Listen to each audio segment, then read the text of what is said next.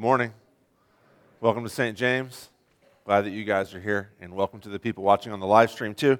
I'm going to put my head down and do the announcements, and when I look up, the sanctuary is going to be full. That's the way it usually works. Let me go through. I'm just going to give you kind of a little review of what's going on today and this week, and then we have a couple of announcements from different ministries going on, and then when those announcements are over, we're going to jump into the opening hymn, okay? So first of all, everything's on schedule for today. Evening prayer this evening at 5:30 if you want to come. New members classes at 6 o'clock. Please feel free to come to that. Got a lot of good things going on. We've started talking about the Gospels and Jesus' proclamation of the kingdom and what that means. And so we're going to get in a few weeks. Actually, so what I normally do is when we talk about kind of the Lutheran stuff, when we talk about communion and baptism, I will totally give you a heads up when we're getting to that section in here so that whoever wants to come can come and hang out and talk. We're going to be looking at one of the chapters, I forget which chapter it is, in The Great Divorce this Wednesday evening. That's on Zoom. Men's Bible study, 6:30 Tuesday mornings. We're going through some of the Proverbs. Please, men, if you want to be involved in that, you're more than welcome to get a hold of me.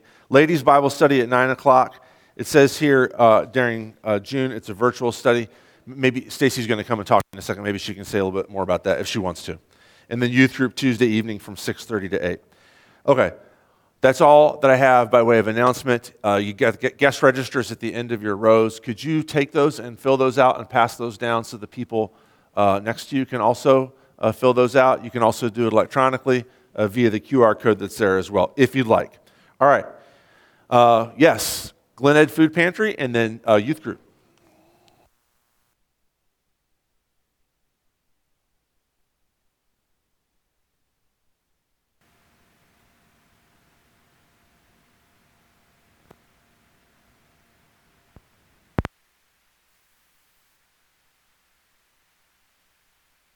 My name is Tina Barnard, and I have the privilege of working with Shanna to make sure that everyone at St. James knows about the Glen Ed Pantry and our needs. And fortunately, it's not too hard a job because Bev Tiemann has done this for St. James since 2006, and I want to make sure to thank her. With me today is Jane Acey. She's Director of Development at the Glen Ed Pantry, and she wants to extend an invitation to you and tell you a bit about the pantry. Hi, good morning. I'll keep this brief so we can go on with our worship service this morning. But just a little bit about the pantry. Your pantry here in Edwardsville serves all of District 7. Not only do we provide food, we do personal hygiene products, and we are getting ready to kick off our back-to-school supply. We work with the school district to help those families who do not have the funds to purchase school supplies for their children. Last year we did over 250 students. I expect that we'll be doing close to 300 this year based upon our economic standings where we are right now. We cannot do this without your help. I am here to ask for your help. It cost us about $10,000 to do this. We pack the bags for their class. So if you've got a third grader in Cassens, then that's what they're going to get. And they get to pick their own school bag. We make it very personal for them. We can't do it without your help. I'm here to thank you and to ask for your help. Again, thank you to all of you who have volunteered. I see some regular volunteers here. I see some other volunteers here. That's how we operate. We cannot serve our community without you in so many ways. So thank you for your volunteering, your gifts, both financial and hard gifts. You know, your items that you bring here to church. Tina has a couple of baskets in the back. There's also some additional information in the back, and I'll be in the back after service if you have any specific questions for you. Again, thank you for welcoming me into your church home this morning, and I look forward to seeing you all at the pantry.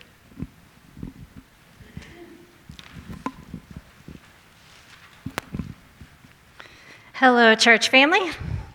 I would like to thank you for all of your donations for our yard sale. It was a huge success. If you still have any soft good items at home, clothes, blankets, sheets, stuff like this that you were wanting to donate but didn't get around to it, we're still collecting through the end of July. And we have another fundraiser we're going to do where we're going to drop all of that off, and we'll be paid a per pound rate for everything that we donate. So if you have more stuff, bring it on in and we'll collect that. But now I have an announcement for youth group.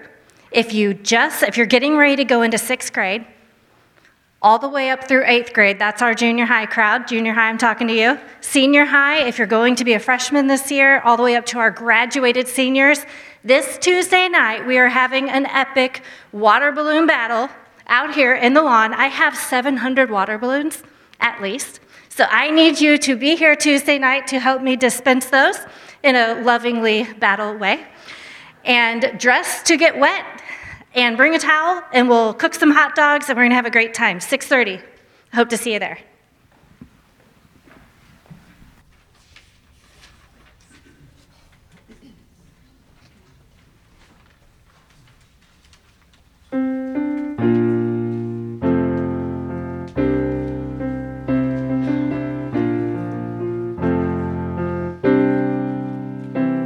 What love could remember, no wrongs we have done. Omniscient, all-knowing, he counts not their sum. Thrown into a sea without bottom or shore. Our sins, they are many, his mercy is more. Praise the Lord, his mercy is more. Stronger than darkness, new every morn. Our sins, they are many, his mercy is more. What patience would wait as we constantly roam? What Father so tender is calling us home? He welcomes the weakest, the bloodless, the poor. Our sins, they are many, his mercy is more. Praise the Lord, his mercy is more. Stronger than darkness, new every morn. Our sins, they are many, his mercy is more. What riches of kindness he lavished on us. His blood was the payment, his life was the cost. We stood neath the debt we could never afford. Our sins, they are many, his mercy is more. Praise the Lord, his mercy is more. Stronger than darkness, new every morn. Our sins, they are many, his mercy is more. Praise the Lord, his mercy is more. Stronger than darkness, new every morn. Our sins, they are many, his mercy is more. Please stand. Let's begin in the name of the Father, and of the Son, and of the Holy Spirit. Lord, have mercy upon us. Christ, have mercy upon us. Lord, have mercy upon us.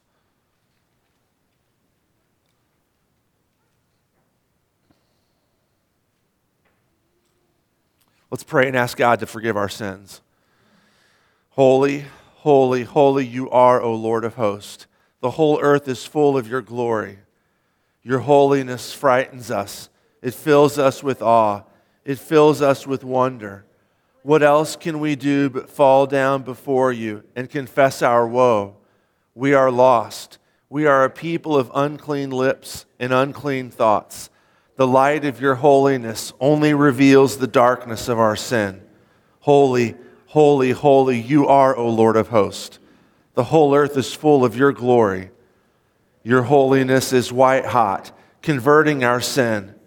Send your seraphim to us with burning coals from your altar, that our guilt be taken away and our sin forgiven. Holy, holy, holy, you are, O Lord of hosts. The whole earth is full of your glory. Your holiness is frightening, all-consuming. Sanctify us to your service. Make us holy, that we might be your people, that we might reflect your glory and serve you forever. In the name of Jesus we pray. Whoever stands before the altar of heaven, our mediator, who presents before your holy majesty our prayer and supplication now and evermore. Amen. Because of Jesus, God has forgiven all our sin. Hear the gospel of Christ from 1 John. I'm writing to you, little children, because your sins are forgiven on account of Jesus' name. Amen. Sing aloud, O daughter of Zion. Shout, O Israel. Rejoice and exult with all your heart, O daughter of Jerusalem. The Lord has taken away the judgments against you. He has cleared away your enemies. The King of Israel, the Lord, is in your midst. You shall never again fear evil. On that day it shall be said to Jerusalem, fear not, O Zion, let not your hands grow weak. The Lord your God is in your midst, a mighty one who will save. He will rejoice over you with gladness. He will quiet you by his love. He will exult over you with loud singing. Let's read Psalm 16 together. Preserve me, O God, for in you I take refuge. I say to the Lord, you are my Lord. I have no good apart from you. As for the saints in the land, they are the excellent ones, in whom is all my delight. The sorrows of those who run after another god shall multiply. Their drink offerings of blood I will not pour out, or take their names on my lips. The Lord is my chosen portion in my cup. You hold my lot. The lines have fallen for me in pleasant places. Indeed, I have a beautiful inheritance. I bless the Lord who gives me counsel. In the night also my heart instructs me. I have set the Lord always before me. Because he is at my right hand, I shall not be shaken. Therefore my heart is glad and my whole being rejoices. My flesh also dwells secure. For you will not abandon my soul to Sheol, or let your Holy One see corruption. You make known to me the path of life. In your presence there is fullness of joy. At your right hand are pleasures forevermore.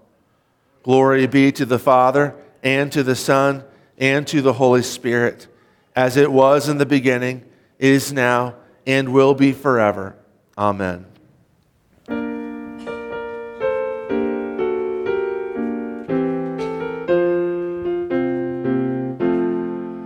Angels sing and earth reply, glory be to God on high. God who flung the stars in space, God who formed the human race, God the mind and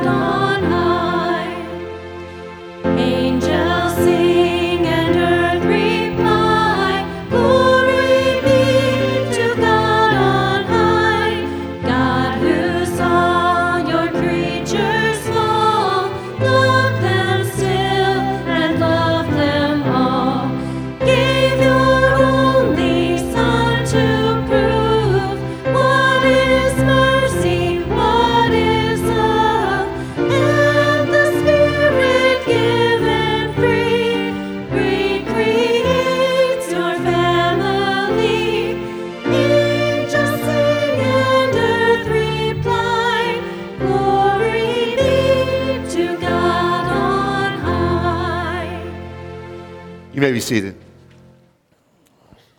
The Old Testament reading is from 1 Kings 19. This is right after Elijah does battle with the prophets of Baal on Mount Carmel, and the prophets of Baal loses that battle. Yahweh wins, and then Jezebel's angry at Elijah, and she swears she's going to kill him, and so he takes off running, and he feels like he's all alone. And that's the text. That's right where we're at this morning. Behold, the word of the Lord came to Elijah, and he said to him, "What are you doing here, Elijah?" And Elijah said, "I've been very jealous for the Lord, the God of hosts. For the people of Israel have forsaken your covenant, thrown down your altars, and killed your prophets with the sword, and I, even I only, am left, and they seek my life to take it away." And he said, "Go out and stand on the mount before the Lord." And behold, the Lord passed by, and a great and strong wind tore the mountains and broke in pieces the rocks before the Lord. But the Lord was not in the wind. And after the wind, an earthquake. But the Lord was not in the earthquake. And after the earthquake, a fire. But the Lord was not in the fire. And after the fire, the sound of a low whisper. And when Elijah heard it, he wrapped his face in his cloak and went out and stood at the entrance of the cave. And behold, there came a voice to him and said, "What are you doing here, Elijah?" And he said, again, "I've been very jealous for the Lord, the God of hosts. For the people of Israel have forsaken your covenant, thrown down your altars, and killed your prophets with the sword, and I, even I only, am left. And they seek my life to take it away." And the Lord said to him, "Go, return on your way to the wilderness of Damascus. And when you arrive, you shall anoint Hazael to be king over Syria. And Jehu the son of Nimshi you shall anoint to be king over Israel. And Elisha the son of Shaphat of Abel-Meholah you shall anoint to be prophet in your place. And the one who escapes from the sword of Hazael shall Jehu put to death. And the one who escapes from the sword of Jehu shall Elisha put to death. Yet I will leave 7,000 in Israel, all the knees that have not bowed to Baal, and every mouth that has not kissed him."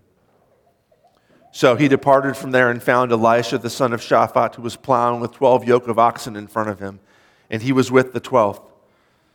Elijah passed by him and cast his cloak upon him. And he left the oxen and ran after Elijah and said, "Let me kiss my father and my mother, and then I will follow you." And he said to him, "Go back then, but go back again, for what have I done to you?" And he returned from following him and took the yoke of oxen and sacrificed them, and boiled their flesh with the yokes of the oxen and gave it to the people, and they ate. Then he arose and went after Elijah and assisted him.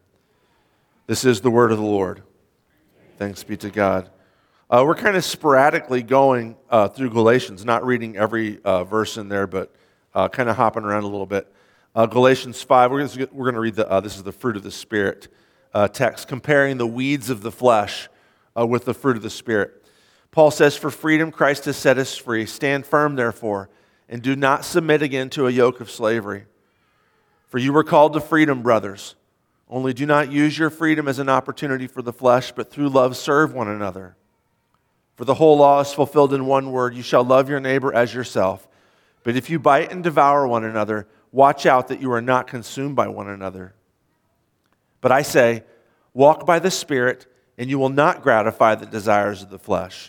So the key to doing right in Paul's economy is the power of the Holy Spirit. It's not a matter of trying harder. It's a matter of like living in life, walking with the Holy Spirit. I can't. It's more on that, I guess, in a different sermon. "For the desires of the flesh are against the Spirit, and the desires of the Spirit are against the flesh. For these are opposed to each other to keep you from doing the things you want to do. But if you are led by the Spirit, you are not under the law. Now, the works of the flesh are evident: sexual immorality, impurity, sensuality, idolatry, sorcery, enmity, strife, jealousy, fits of anger, rivalries, dissensions, divisions, envy, drunkenness, orgies, and things like these. I warn you, as I warned you before, that those who do such things will not inherit the kingdom of God. But the fruit of the Spirit is love, joy, peace, patience, kindness, goodness, faithfulness, gentleness, self-control. Against such things there is no law. And those who belong to Christ Jesus have crucified the flesh with its passions and desires. If we live by the Spirit, let us also walk by the Spirit. This is the word of the Lord. Thanks be to God.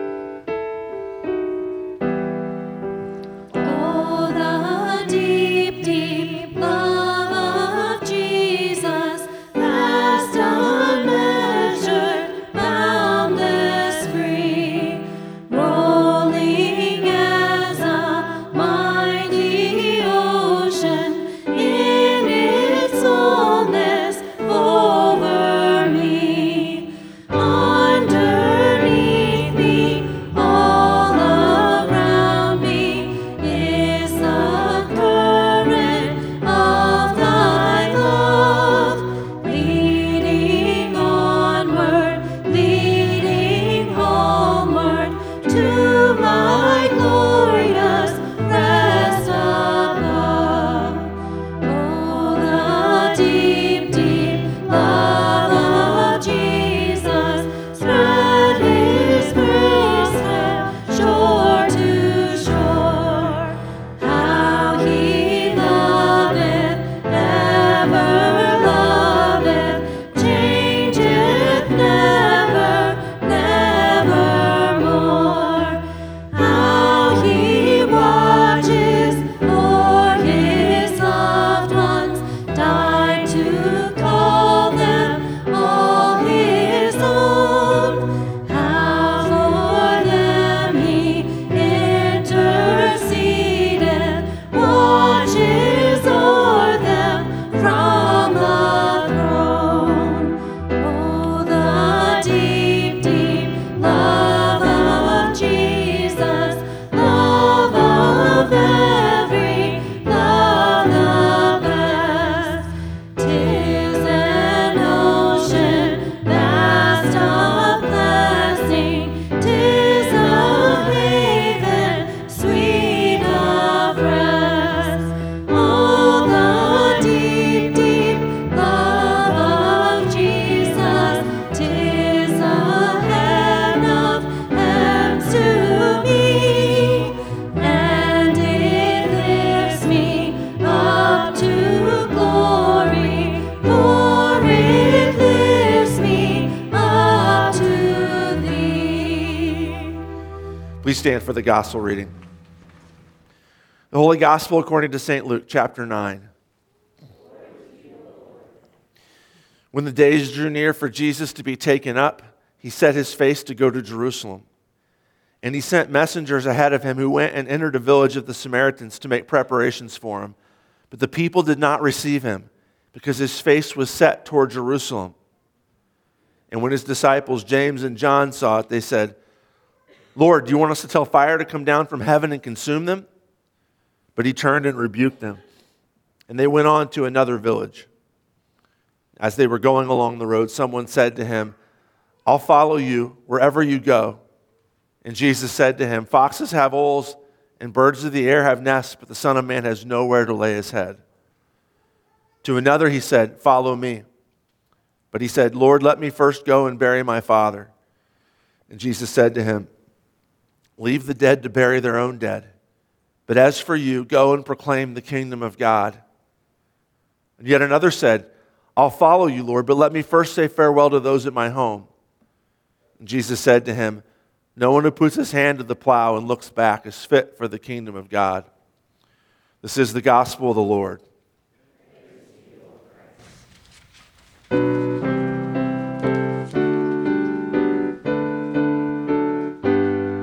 Great God, our Creator, from whom all receive their being and blessing,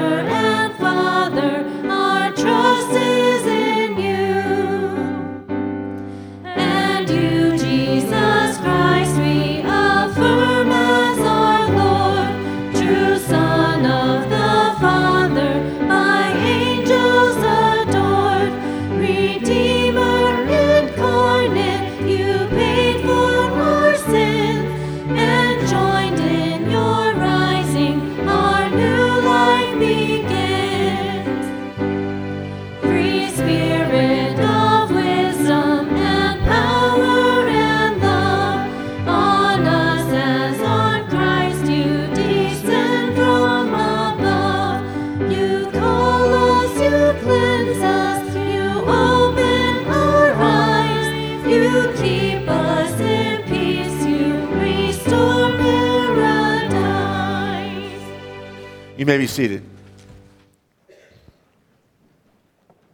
Well, let's take a look at the gospel reading for this morning, this last bit of Luke chapter 9 here.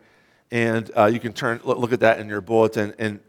But before I start, let me just say this, that this is from the lectionary today. Next week, I'm going to start preaching a sermon series. I don't know how long or short it will be, on 1 Corinthians chapter 7.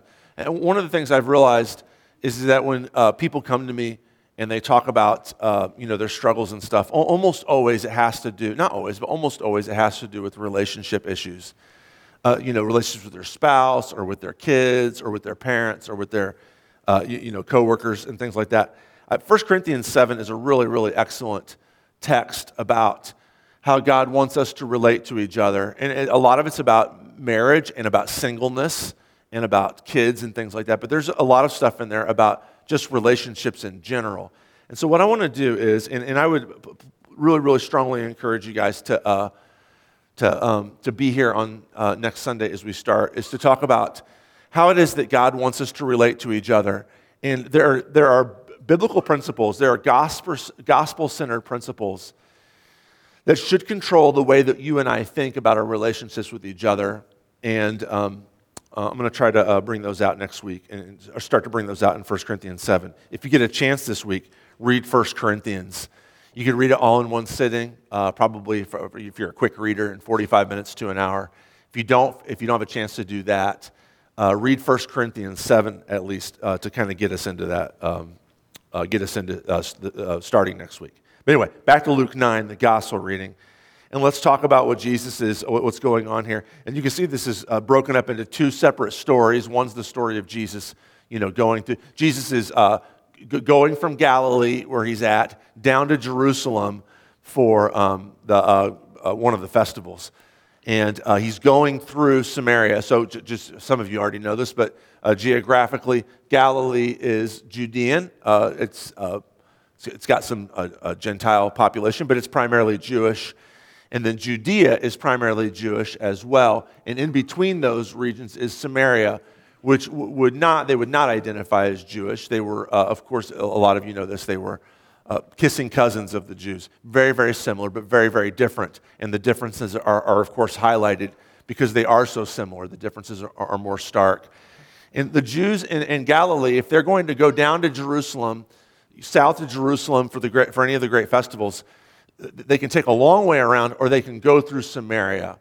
And the first story is about that. And then the second story is about these people who come and talk to Jesus and say, hey, I'm on your side, but I have a couple reservations here for one reason or another. And Jesus says, you can't have any reservations if you're really on my side.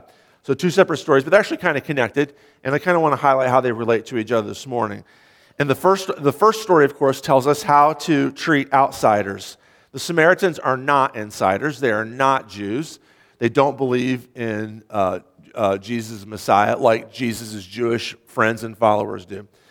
So the first section we can look at, we can learn from Jesus how to treat outsiders. And then the second section is going to be how should we think about ourselves? How should we treat ourselves as people who are kingdom of God people? And there's a difference. I mean, you can see the way that Jesus treats both groups differently. And so what does that mean for how we treat outsiders now and how we think about ourselves and people inside the Christian church now? So, first of all, let's talk about verses 51 through 56 and how Jesus treats outsiders. Like I said, the Samaritans didn't care for Jews coming through their territory. This is well known. If you've read the Gospels at all, you know that there's lots of stories about Jewish and Samaritan tension as they kind of pass through each other's territory. The Jews didn't like the Samaritans, of course. The Samaritans hated the Jews. Josephus tells this story in his book, The Antiquities, about this, and this happens maybe 15 years after Jesus died and rose from the dead, 48 to 52 A.D. A group of Jewish pilgrims was traveling down through Samaria to get to one of the festivals, and they got to this town, and the people in the town, angry that Jews were kind of using their town as a way station to get to their festival, came out and attacked them and killed a bunch of them. Well, the Jews on pilgrimage didn't do anything. Instead, what they did is they went to Cumanus, down in Jerusalem, the Roman governor, think the Pontius Pilate character 15 years later, And they said, hey, this is what happened. We need justice. And Cumanus said, okay, just relax. I will go up there and I will make them pay person for person that they killed. And so Cumanus goes up there, and the Jews, they get done with the festival, and they go back up through Samaria. What they find out, though, is that Cumanus hasn't done anything because the Samaritans paid him a bunch of money not to do anything. And the Jews get angry and decide, well, so no justice here. We're going to have to take justice into our own hands and start to attack that Samaritan town. And Josephus says, then Cumanus comes back up out of Judea, and the Romans and the Samaritans together attack and slaughter many of the Jews. And the Jews, of course, are furious with this, and there's a lot of arguing. And it eventually goes all the way to the Supreme Court. It eventually goes to the desk of Emperor Claudius Caesar himself. And he decides, after reviewing the evidence, that the Jews were right and the Samaritans and his governor, Cumanus, was wrong, and tries to adjust things accordingly. But this is a little slice of, a peek into the way the Samaritans and the Jews hated each other. So this is definitely opposed to Jesus and his friends coming through, which is why his disciples ask in verse 54, Lord, do you want us to tell fire to come down from heaven and consume them? They are against you. They have rejected you, Jesus, and we believe in you. And that means, since we know that whoever rejects you is damned, and so let's call fire down. Let's call fire down on them and destroy them here and now. And of course, Jesus rebukes them in verse 55 and 56. He turned and rebuked them, and they went on to another village. So, just basically one of the things we can say is that God has not called us to blow up unbelievers. This is basic principle 101. God has not called the Christian church to blow up unbelievers. God does not call us to stand in judgment on unbelievers. He does not call us to judge those who are not a part of the Christian church. What they do really is, and I'm going to say this, and then maybe this might be a tad offensive, and then I'll circle back to it later, and we'll look at some text, which will explain what I mean. It's not any of our business. It's not any of our business. Now, some people are going to say, okay, so that doesn't seem right. It seems like that's our job as the church, as the Christian church, to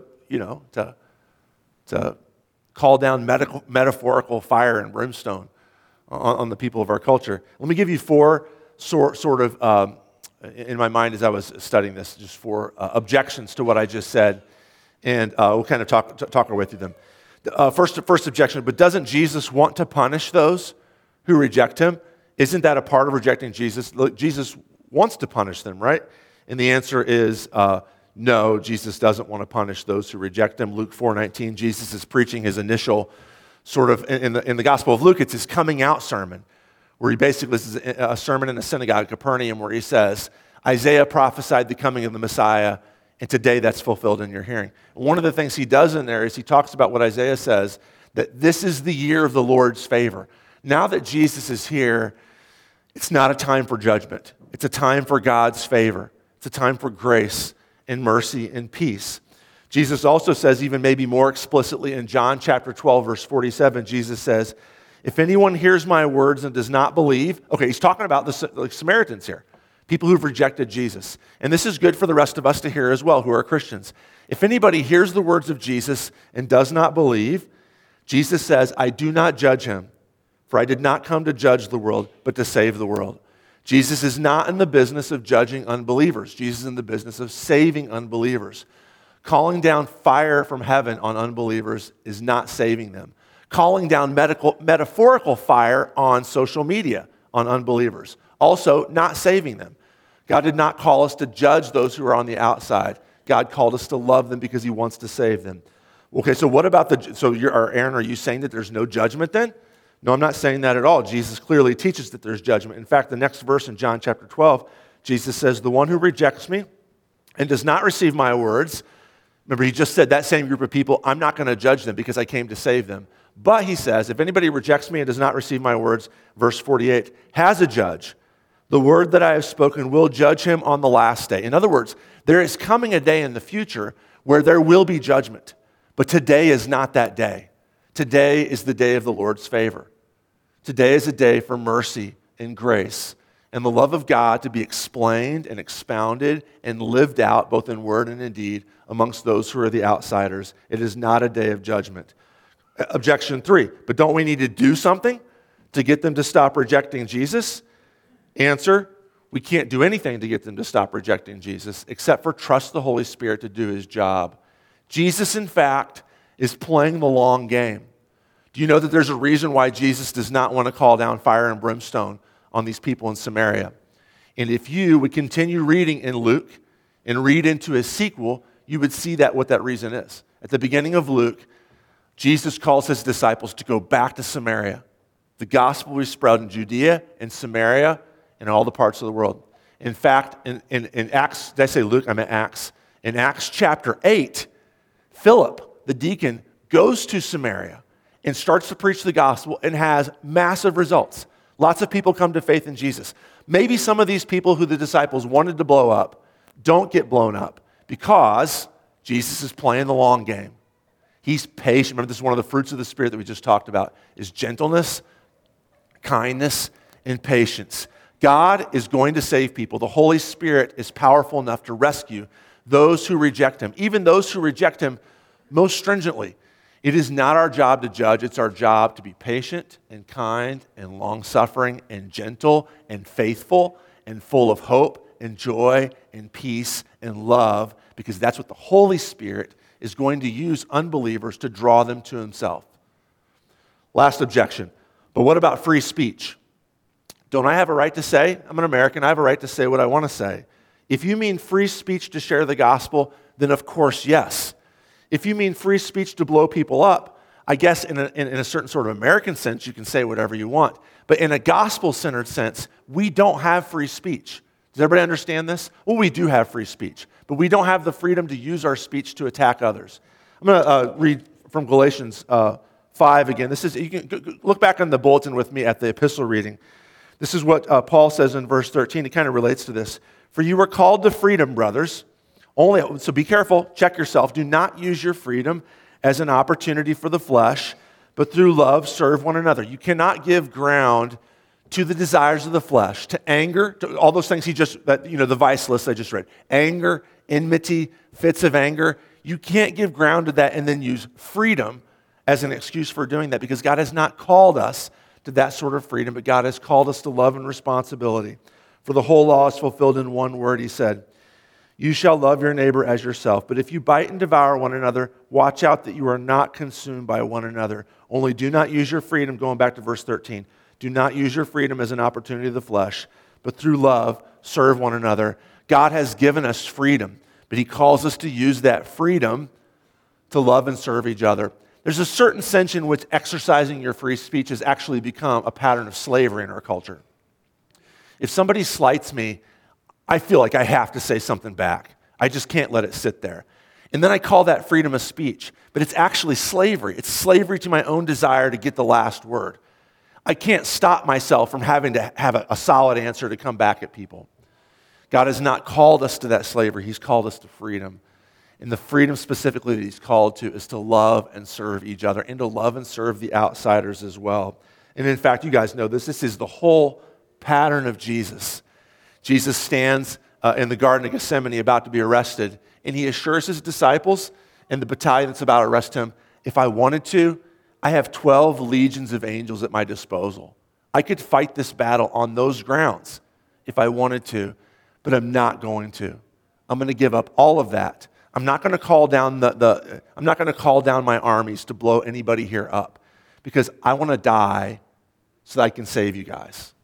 This is the pattern of Jesus, and he calls us to live in this pattern as well, to use our freedom to give up our rights, to call down fire and brimstone on the outsiders in order to love and serve them, patiently playing the long game, because the Holy Spirit is going to win some of those people at least.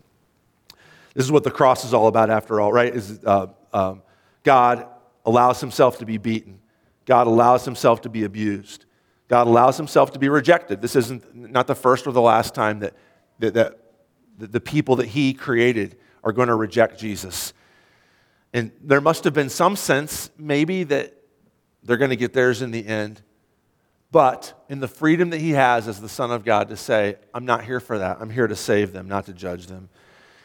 After all, too, and I just mentioned something about this in adult Bible study last week, Christians of all people don't need to retaliate. Of all the people in the world, Christians don't need to retaliate. This is kind of a common thing that the outsiders, the unbelievers say about Christianity is that if you believe in the exclusive religion of Christianity, you're going to be more prone to be violent and to be aggressive and to call down fire and brimstone on people. It's better if you don't have any religious beliefs. People without religious beliefs are less vindictive and are calmer. But actually what we know from history, it's actually the Christian church that's more calmer in the face of danger. And the reason why is because if I don't believe that there's a God, if I'm a secular person and I don't believe that there's a God who's going to put things to right, and you harm me, or you harm my family, or you harm my friends, how else is that going to get put to right unless I myself do it? Unless I become vengeful and execute justice on my own. But if I know that there's a God who created everything, who someday will put all things to right, then I don't need to put things to right because he's going to do it. Actually, believing in the exclusive religion of Christianity should lead Christians to be more loving and patient and kind because they trust that God's in charge of who gets saved and judgment and all those things. We can trust God for those things. So, how to treat outsiders? We treat them with love and with patience and with respect. And of course, a lot of this, I was thinking a lot about this week because some of you, actually a handful of you were there as well, went down to pray at the Glen Carbon Library this week because there was a drag queen who was going to read to our kids. And I thought that the people who planned, and I was there and I prayed with a couple of other LCMS pastors who were there. And I thought that the people who organized it just had the right idea, which is we're going to get in there early and we're not going to protest. We're not going to call down fire and brimstone. We're going to pray. And if anybody comes in who's there for the drag queen story time, or if the drag queen comes in, we're going to treat them with love and respect and patience as a fellow human being made in God's image. But we are going to pray that God would defend and protect our community. And I thought that was a good way to do it. And I didn't plan it, so I'm not bragging on myself. Other people planned it. And so thinking about this in terms of the disciples and what they want to do to the Samaritans, one of the temptations that some people have in our society is to say, a drag queen's coming to the Glen Carbon Library, well, let's call down fire and brimstone on them. And what Jesus is saying is, no, I'm rebuking you. It's not what you're to do. It's not how you treat outsiders. Now, how are we to treat ourselves? For those of you who are Christians, how are the insiders supposed to be treated? Well, you get 3 examples in verses 57 through 62. First of all, we must find our home in Jesus, not in our material goods. For those of us who are on the inside, we are not allowed to find our comfort, our security, our location in things other than Jesus. A guy comes to Jesus in verse 57 says, I'll follow you wherever you go. And Jesus said to him, foxes have holes and birds of the air have nests, but the Son of Man has nowhere to lay his head. Just in case we think that Jesus' job is to get us to better material security or better financial security or a better home or whatever, Jesus is saying, actually, no, I am the home. I'm the security.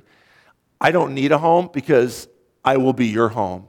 And if you're going to follow me, you can't trust in your material goods.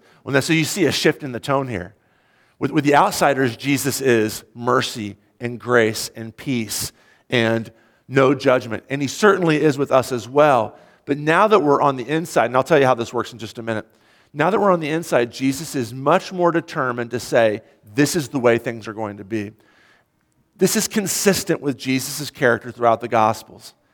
It's the Pharisees, those who consider Jesus to be one of them, a fellow rabbi, that Jesus is harshest on. Followed, maybe this is 1A, maybe this is followed closely in second place, by his own disciples, who he constantly chides for being foolish, for being slow of faith, for being dull-witted. But with the outsiders, with the woman at the well in Samaria, with the Syrophoenician woman, with the Roman centurion who comes to him, Jesus is all welcome. He's all welcome with all of these people. But once you're in, if I said that Jesus is harsher, that would be the wrong way to say it, and I'll tell you why in a second. Because Jesus, there's a different pattern here. And again, I should just move on, and we'll get to that in just a second. But Jesus, there's a higher standard for those who are on the inside than there is for those who are on the outside. Okay? Second example, verse 59. To another, Jesus said, follow me. But the guy said, Lord, let me first go and bury my father. And Jesus said to him, leave the dead, he probably means spiritually dead, to bury their own physically dead. But as for you, go and proclaim the kingdom of God. You guys have heard sermons on this before. Burying your parents was maybe one of the highest, most important duties that you could do as a citizen of Judea, as a member of that community. And Jesus is saying here that all of your most important vocations take second place to the most important vocation, which is to proclaim the gospel, which is to preach the gospel. Everything else, all of your jobs, all of your duties, everything that is important to you that you have to do, all of that needs to be abandoned to follow Jesus, all right? Third thing he says is this. Another guy says, I'll follow you, Lord, but let me first say farewell to those in my home. Let me first be faithful to my family ties, my community ties, my social ties, I mean. Jesus said to him, no one who puts his hand to the plow and looks back is fit for the kingdom of God. This is, to put your hand to the plow, for those of you who are farmers or ex-farmers, to plow a line, you have to, at least before GPS and $600,000 combines, to plow a straight line. I've been told this by people. I'm not a farmer.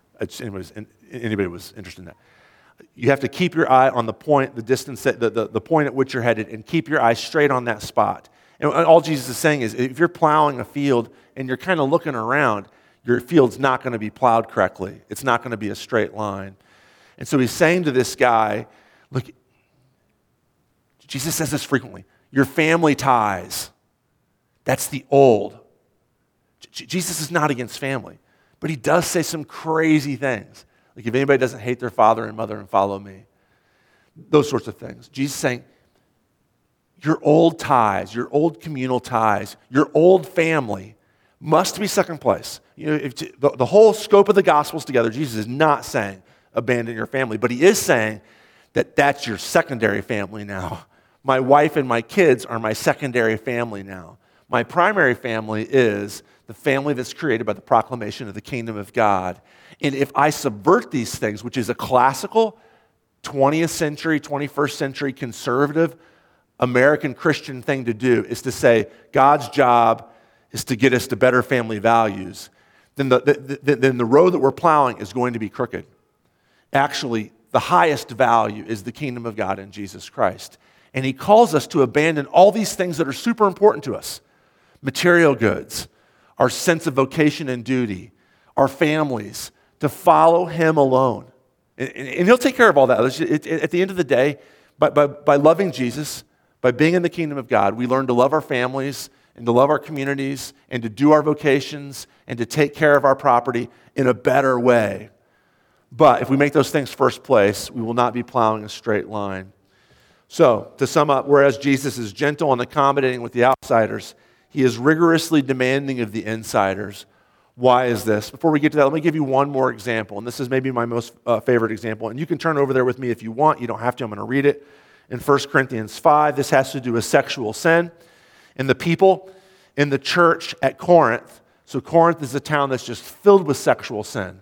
And Paul has written to them to some extent in the past and said, you need to not be involved with people who are sexually sinful.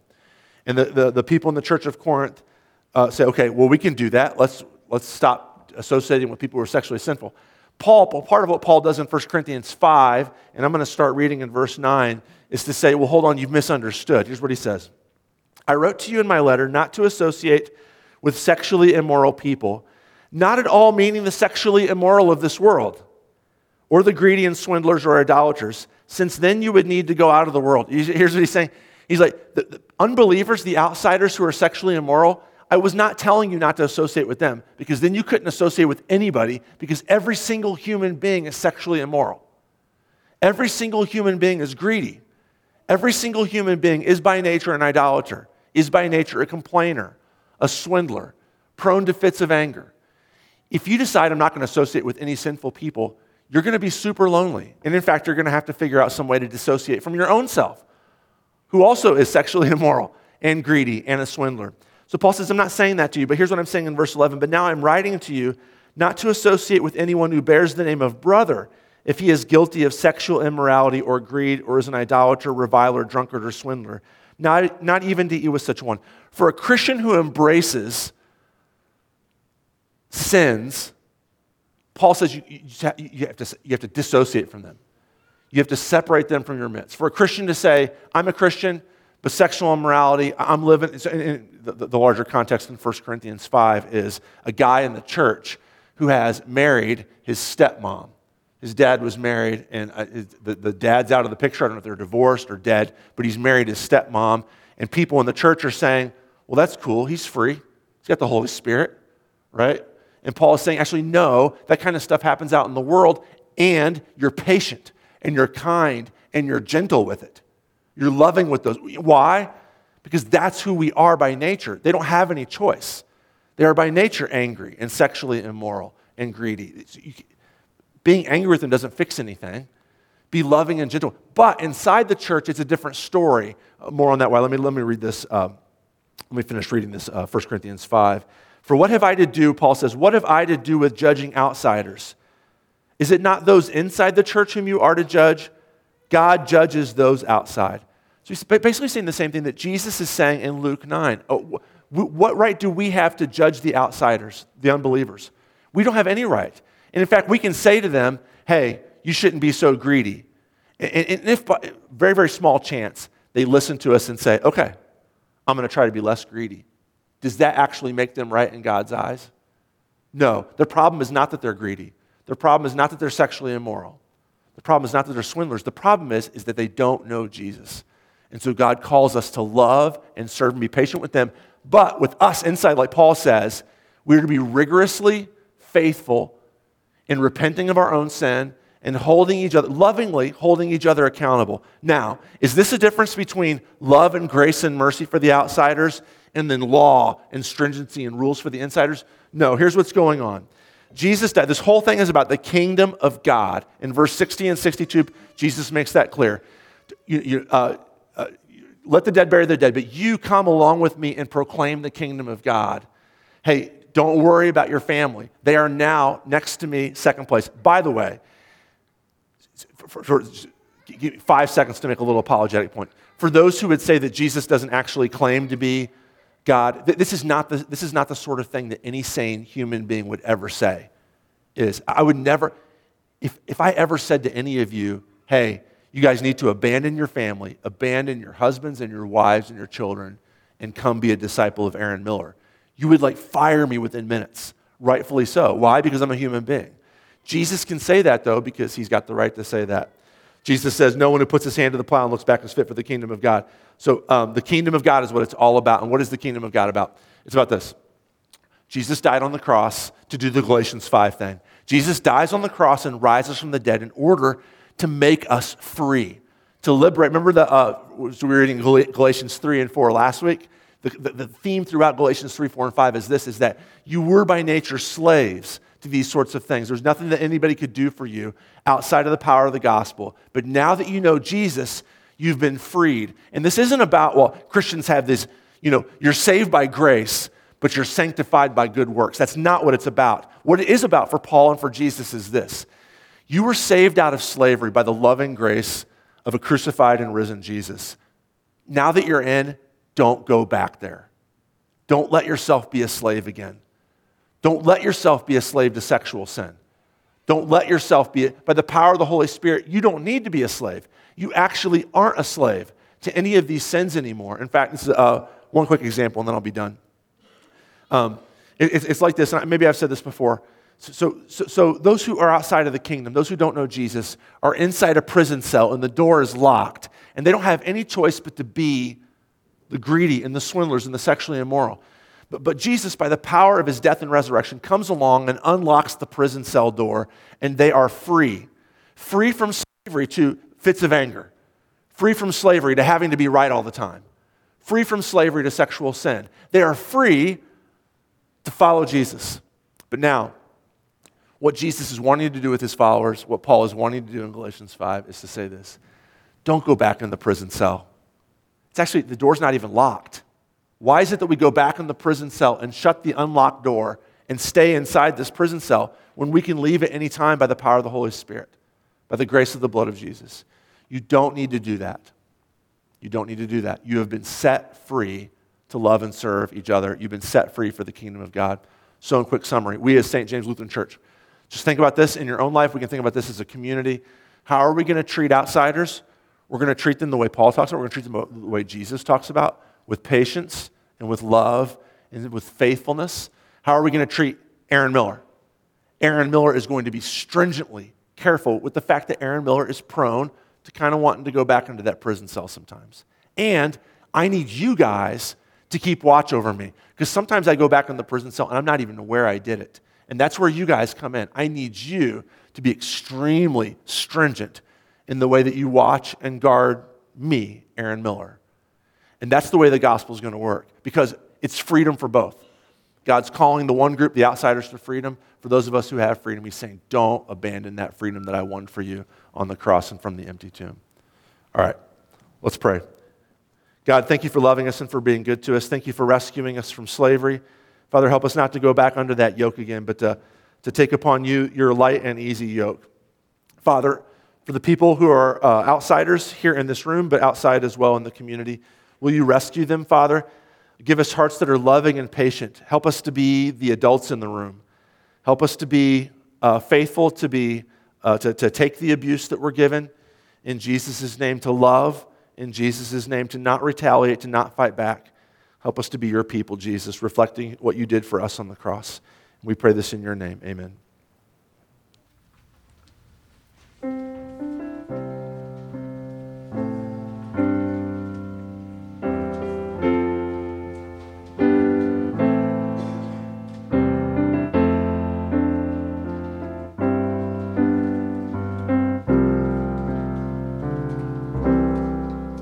Though the nations rage, kingdoms rise and fall, there is still one King reigning over all. So I will not fear, for this truth remains, that my God is the Ancient of Days. None above him, none before him, all of time in his hand. For his throne it shall remain and ever stand.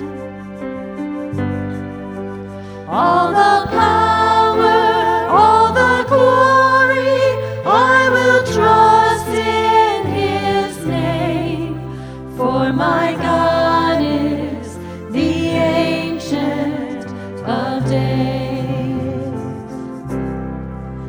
Though the dread of night overwhelms my soul, he is here with me. I am not alone. Oh, his love is sure, and he knows my name. For my God is the Ancient of Days. None above him, none before him, all of time in his hand. For his throne it shall remain and ever stand. All the power, all the glory, I will trust in his name. For my God is the Ancient of Days.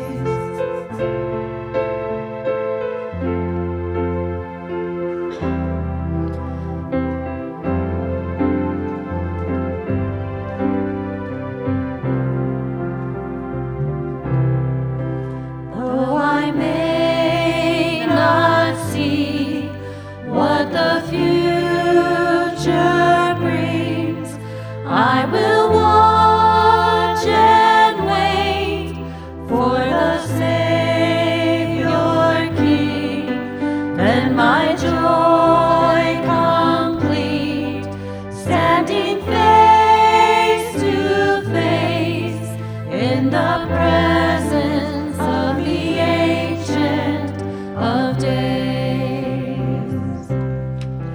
None above him, none before him, all of time in his hands.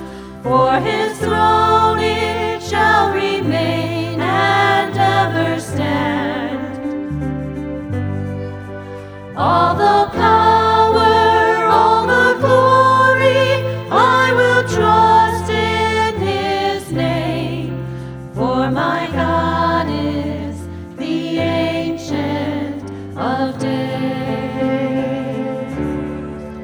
For my God is the Ancient of Days.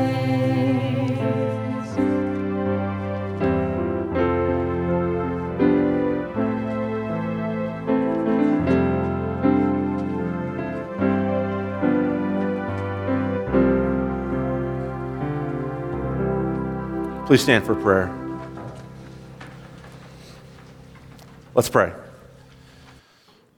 Father, we thank and praise you for being such a good God and such a loving God, and for rescuing us, all of us in here, Father, that there have been times when you could have destroyed us with fire from heaven and been just and right in doing so. But you've been patient. I know you've been so patient with me, and you have not given me what I justly deserved. Father, help me to live in that mercy. Help me to be willing to offer that same mercy and grace and patience that you've given me.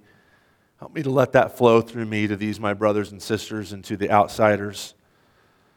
But Father, help us to be holy. Help us to live lives that manifest the freedom that you won for us when your Son Jesus died and rose from the dead for us.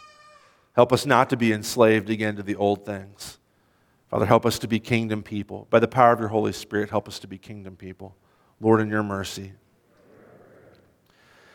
Father, be with all those people who are struggling with slavery, who are trapped in sinful behavior patterns, maybe in greed or anger or lust, and they don't feel like they can get out of it, and maybe it's turned into hopelessness. Father, would you give them hope today that you have won for them freedom, and that they do not need to be trapped in the prisons that they've chosen for themselves, but that you, Jesus, have died to rescue us from those. Would you turn our hearts to you? Would you turn our hearts to love the one that you sent to make us free? Lord, in your mercy. Be with all those who are struggling with sickness, Lord, with physical sickness and pain and broken bodies. Be with all those who are struggling with broken and fractured relationships, who are worried about money, who are worried about mental health issues, who are worried about job issues and school issues. Father, would you meet us where we're at and help us to find our deepest source of contentment in you, and then all the rest of that stuff, Lord, our families and our habits and our jobs and our money and our friends. Will you take and do with that what you want to glorify yourself?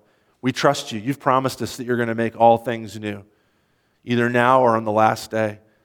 And so we ask that you do it in your timing, that you give good health in your timing, now or on the last day, that you heal relationships now, heal them on the last day, that you heal our finances now or on the last day. Lord, we trust you for that.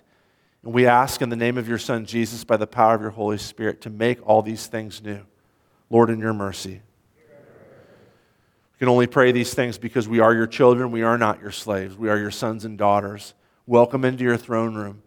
Welcome into your most intimate spaces whenever we desire, and that you've rescued us for that. And so we come to you as children asking their dear Father, knowing that you are going to do what's right for us, that you're going to do what's right for Glen Carbon, that you're going to do what's right for St. James Lutheran Church. We pray these in the name of our brother Jesus. Amen. Now let's confess our faith together with the words of the Nicene Creed. I believe in one God, the Father Almighty, maker of heaven and earth, and of all things visible and invisible, and in one Lord Jesus Christ, the only begotten Son of God, begotten of his Father before all worlds, God of God, light of light, very God of very God, begotten, not made, being of one substance with the Father, by whom all things were made, who for us men and for our salvation came down from heaven, and was incarnate by the Holy Spirit of the Virgin Mary, and was made man, and was crucified also for us under Pontius Pilate. He suffered and was buried. And the third day he rose again, according to the Scriptures, and ascended into heaven, and sits at the right hand of the Father. And he will come again with glory to judge both the living and the dead, whose kingdom will have no end. And I believe in the Holy Spirit, the Lord and giver of life, who proceeds from the Father and the Son, who with the Father and the Son together is worshipped and glorified, who spoke by the prophets. And I believe in one holy, Christian, and apostolic church.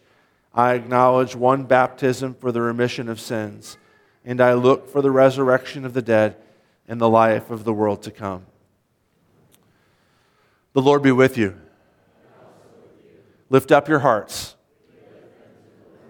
Let us give thanks to the Lord our God. It is right to give him thanks and praise. It is truly good, right, and salutary that we should at all times and in all places give thanks to you, O Lord our God, King of all creation. For you've had mercy on us and given your only begotten Son, that whoever believes in him should not perish but have eternal life. Grant us your Spirit, gracious Father, that we may give heed to the testament of your Son in true faith, and above all, firmly take to heart the words with which Christ gives to us his body and blood for our forgiveness. By your grace, lead us to remember and give thanks for the boundless love which he manifested to us when, by pouring out his precious blood, he saved us from your righteous wrath and from sin, death, and hell. Grant that we may receive the bread and wine, that is, his body and blood, as a gift, guarantee, and pledge of his salvation. Graciously receive our prayers, deliver and preserve us. To you alone, O Father, be all glory, honor, and worship, with the Son and the Holy Spirit, one God, now and forever. Amen.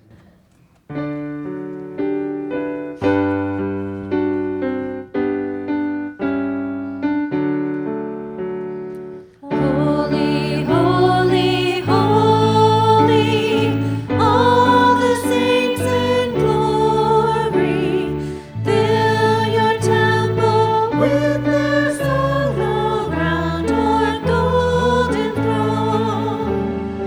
Holy, holy, holy, with them we adore thee, God in three persons, all in Christ as one. Now let's pray together in Jesus' name, the prayer that he taught us. Our Father, who art in heaven, hallowed be thy name. Thy kingdom come, thy will be done, on earth as it is in heaven. Give us this day our daily bread, and forgive us our trespasses, as we forgive those who trespass against us. And lead us not into temptation, but deliver us from evil. For thine is the kingdom, and the power, and the glory, forever and ever. Amen. Our Lord Jesus Christ, on the night when he was betrayed, took bread. When he had given thanks, he broke it and gave it to his disciples and said, "Take, eat. This is my body given to you. Do this in remembrance of me." In the same way, he also took the cup after supper, and when he had given thanks, he gave it to them, saying, "Drink of it, all of you. This cup is the new covenant in my blood, shed for you for the forgiveness of all your sins. Do this as often as you drink it in remembrance of me." The peace of the Lord be with you always. Amen. You may be seated.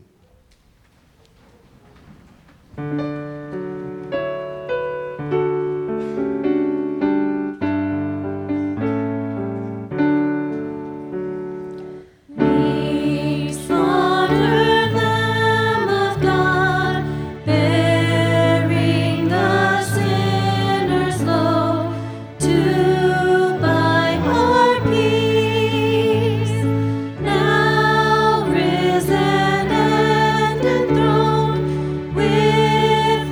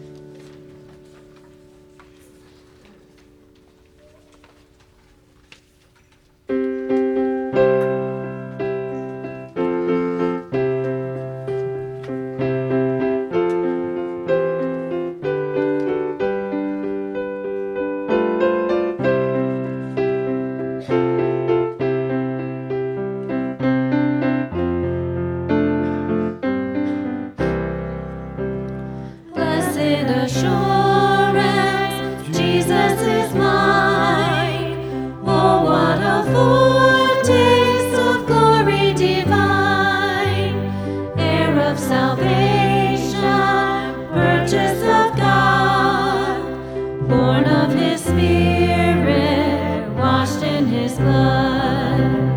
This is my story, this is my song, praising my Savior all the day long. This is my story, this is my song, praising my Savior all the day long. Perfect forgiveness, perfect delight,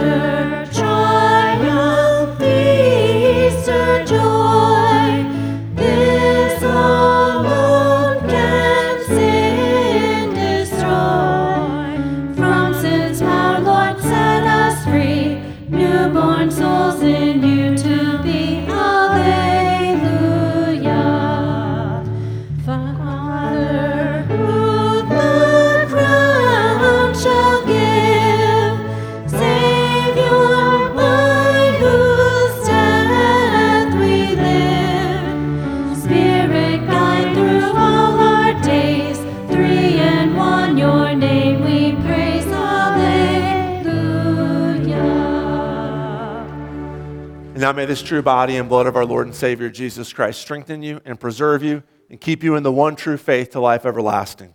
Depart in Christ's peace. Amen.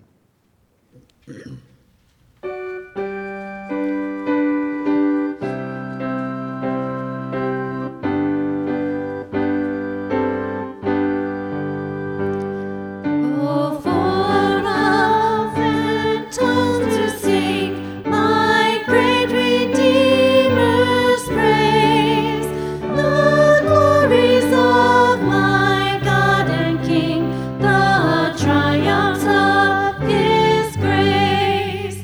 He breaks the power of canceled sin.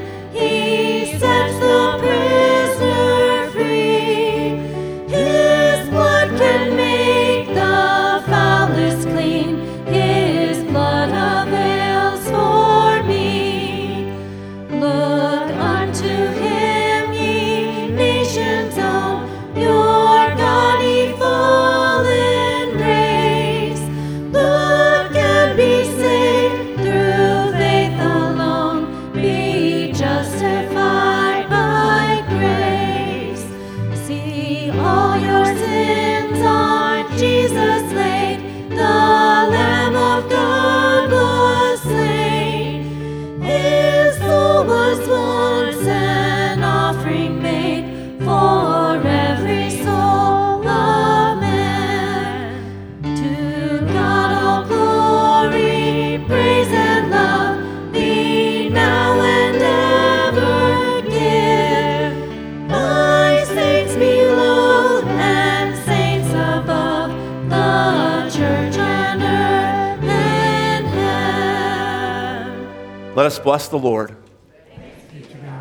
The Lord bless you and keep you. The Lord make his face shine upon you and be gracious unto you. The Lord lift up his countenance upon you and give you his peace. Amen. Look around and find somebody you haven't talked to in a while and build that relationship. Go in peace.